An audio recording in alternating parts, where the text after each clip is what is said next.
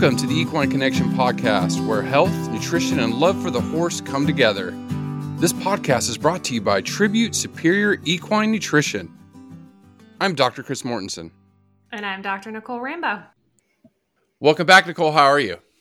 I am doing well, Chris. How are you? Doing good. Now, this one's an interesting topic. The cost of horse feed. Everywhere around the world, we're feeling the pinch right now.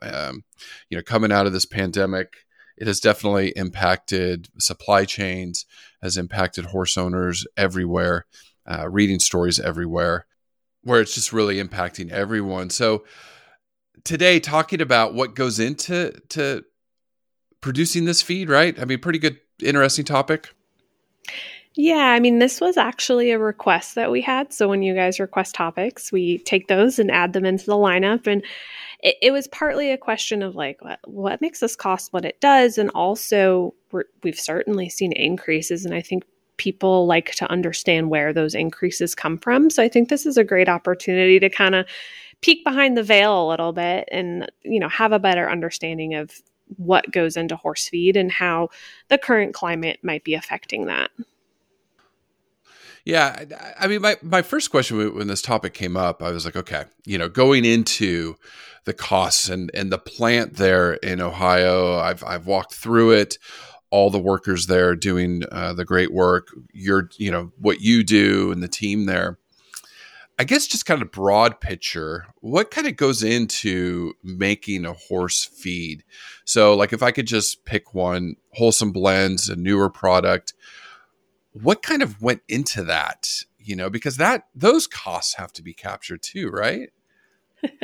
Yeah, so that's kind of like your bigger picture cost in terms of research and development, sourcing ingredients, doing all of the feed trials, the things like that then lead us to launching a feed. And of course, there are things you try that don't work, right? I've sponsored studies at universities that didn't pan out the way you thought they would, which is good scientifically, right? We learn even from studies that don't work, but of course, there's always cost involved in that.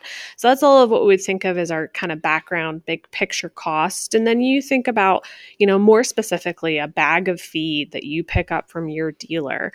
I think about those costs are, the cost to actually source and put those raw ingredients, all the things that end up in the bag, the manufacturing of the product, the packaging, and then the transportation to get it to where it needs to go. So those are definitely more hard costs that you have in every bag of feed.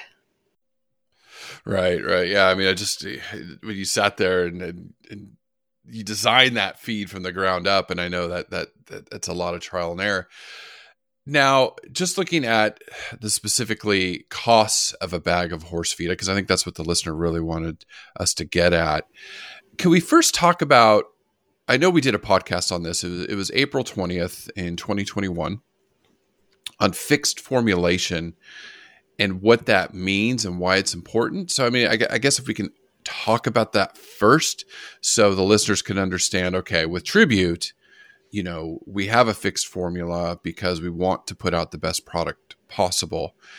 So if you can kind of just address that. Yes. So this is something that we believe very strongly in, that it's the best way to support your horse's health, wellness, and performance.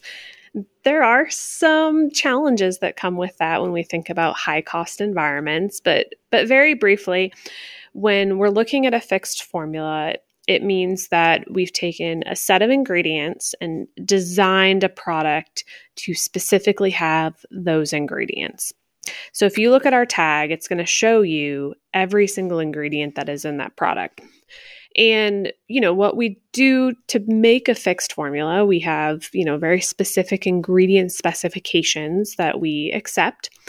And then you put them all together. And that means that every time, essentially, your horse gets the same recipe, which we know that horses thrive off consistency, especially our very sensitive ones. So that consistency in their diet, not just the nutrient specifications, but also the exact ingredients that make up that feed are the same every time, versus a least cost formulated product, which It may have collective terms. That's a great hint that it is a least cost formulated product, but sometimes they'll have specific terms and still be least cost formulated and just change the tag every time. But what that means is that as you have these changing ingredient prices, the formula can change to still meet the same nutrient specifications. So it'll be a 12% protein, a 6% fat, down the line. But sometimes it might have a little bit more wheat midds, or you know what, right now corn distillers grain prices in, and they're going to change those ingredients based off of what the market is doing.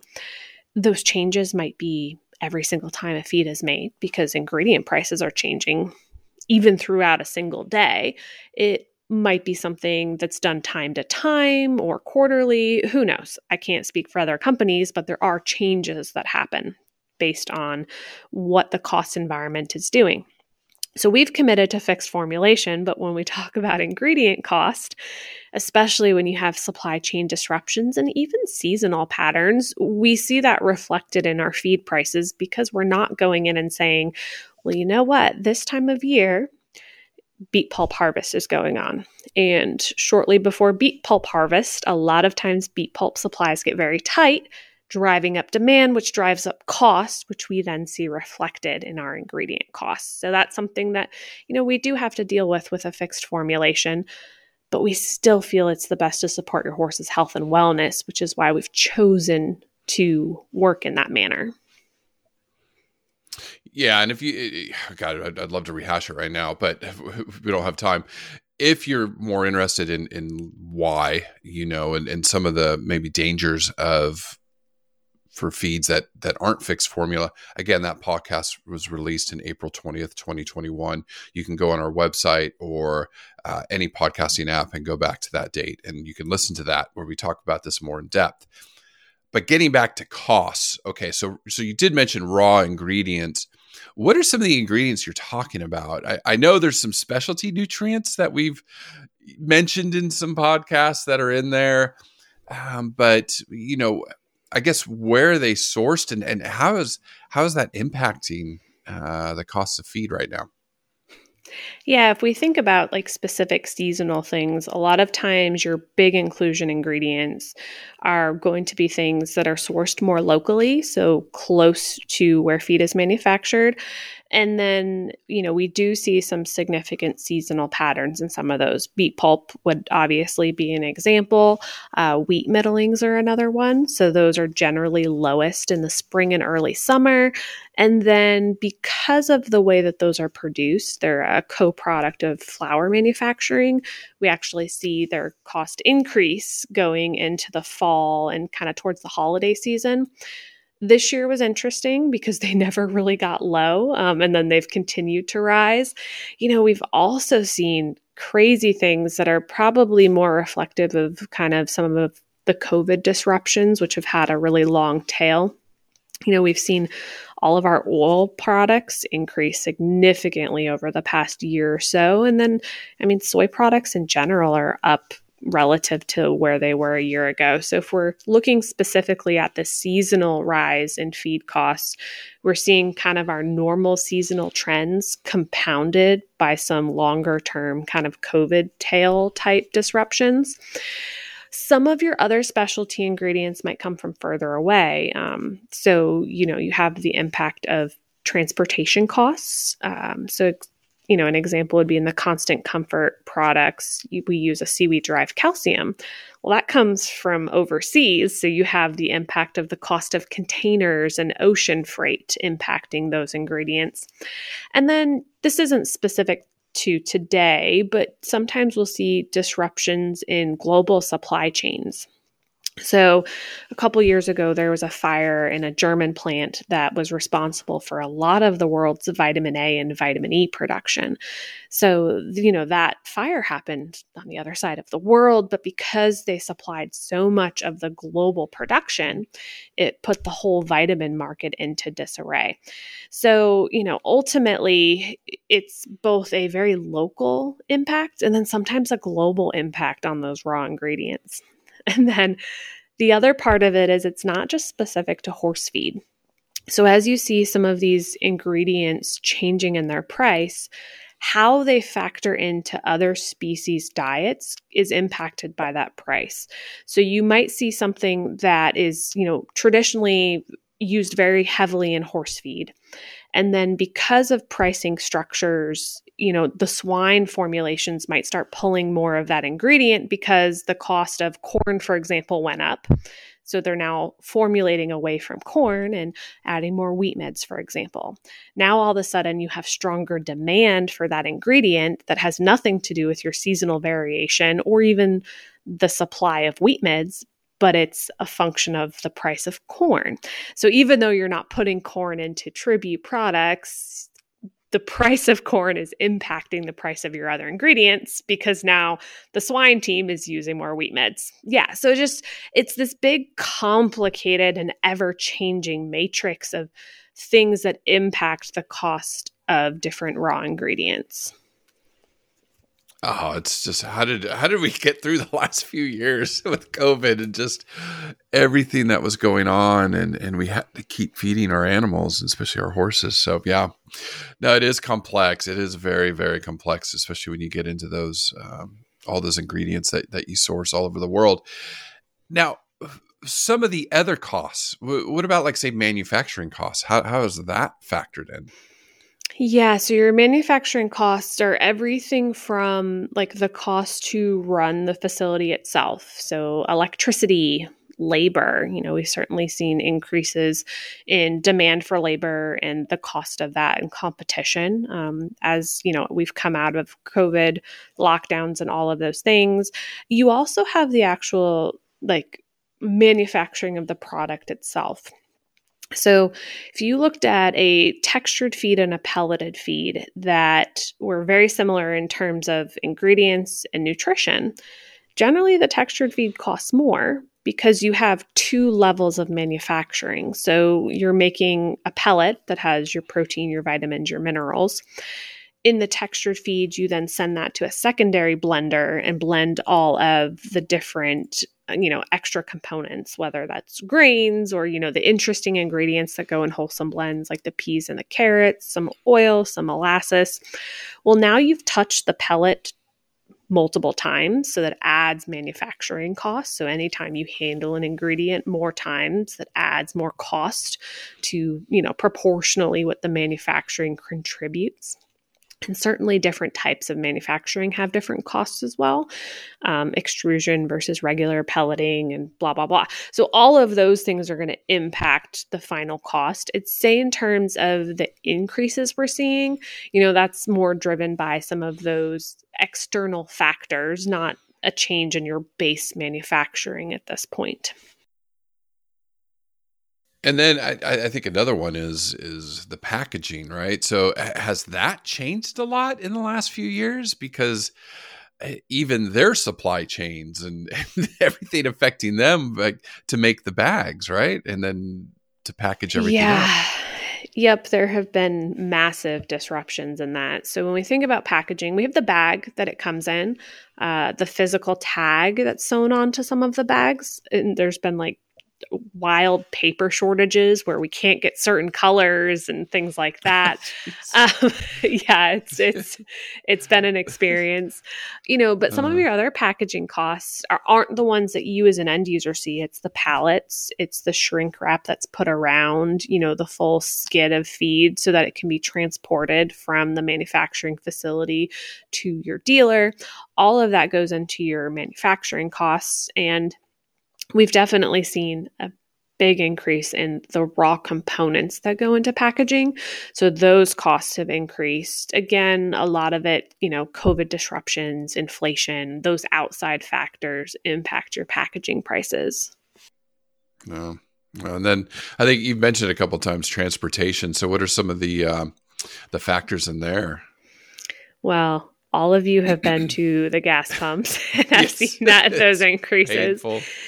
It is. And those you get hit with multiple times. So you have the sourcing of the ingredients, whether those are coming from relatively local places, or some of those specialty ingredients we might source from across the world. You have the cost to get them to your manufacturing facility. And then you have the cost to get your finished feed to your dealers and then you, the end user. And, one major advantage that we have is that we make all of our horse feeds in a single facility that allows for tremendous consistency, really robust quality assurance programs. But on the same token, if you are farther away from the manufacturing facility, the impact of transportation costs become amplified on the cost of that product. So with high gas prices, and then combine that with some seasonal trucking challenges. So, basically there's more competition for the numbers of loads that are on the road, which drives their price up during your holiday season because there's just so much more product of everything being moved across the country because of our, Christmas holiday buying habits. So we see kind of that combined, like gas prices were already high, or fuel prices in this case. And then you also have just the cost of trucking increases this time of year. And as we ship things farther away, those two things are amplified, and we see that in the end cost of the bag of feed. Yeah, it's things got to change, I hope, in the next couple of years. So in that spirit, and if you have a crystal ball, I don't know if you have one next to you, but if you pretend you had one, where do you think we're going the next year or two? Are these disruptions still ongoing? Or things kind of smoothing out a little bit?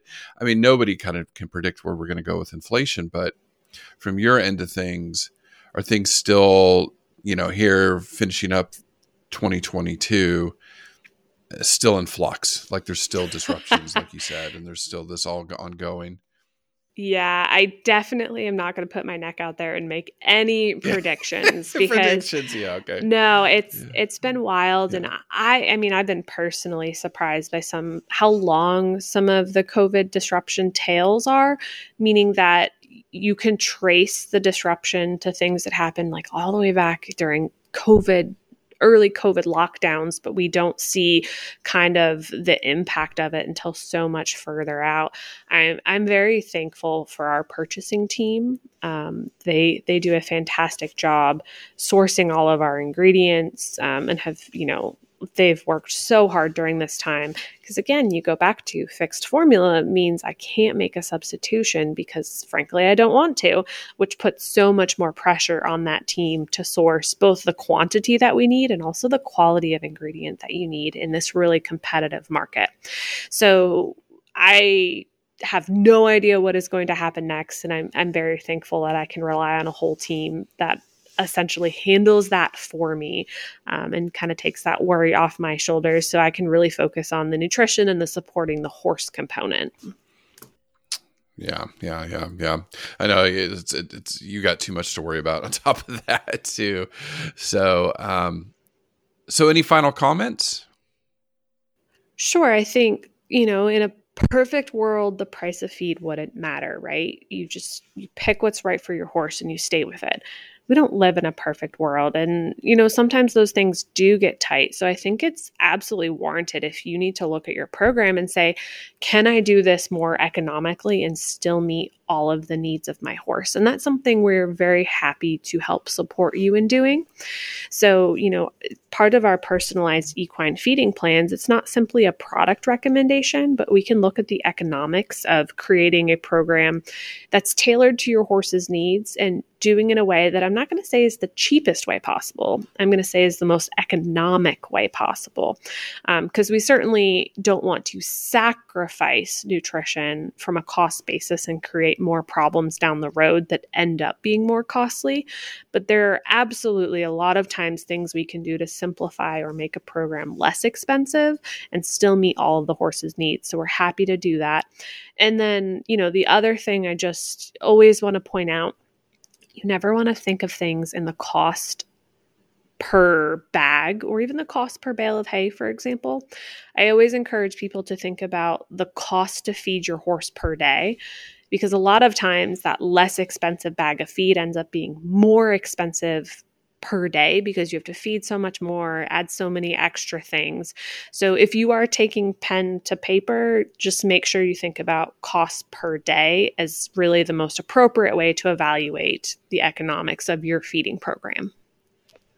No, yeah, that's very good points. And it's just, and then optimizing health. Like, we've said in many podcasts that when you are feeding a high quality product, high quality feed, your horse is going to be healthier. And those are very expensive vet bills that can break people. I mean, it's just, it all starts with nutrition. And I go back to good old Dr. Lori Warren at UF when her and I had a lot of debates. And I was like, it all starts with Repro. And she's like, no, Chris, it starts with nutrition, and I agree with her. It does.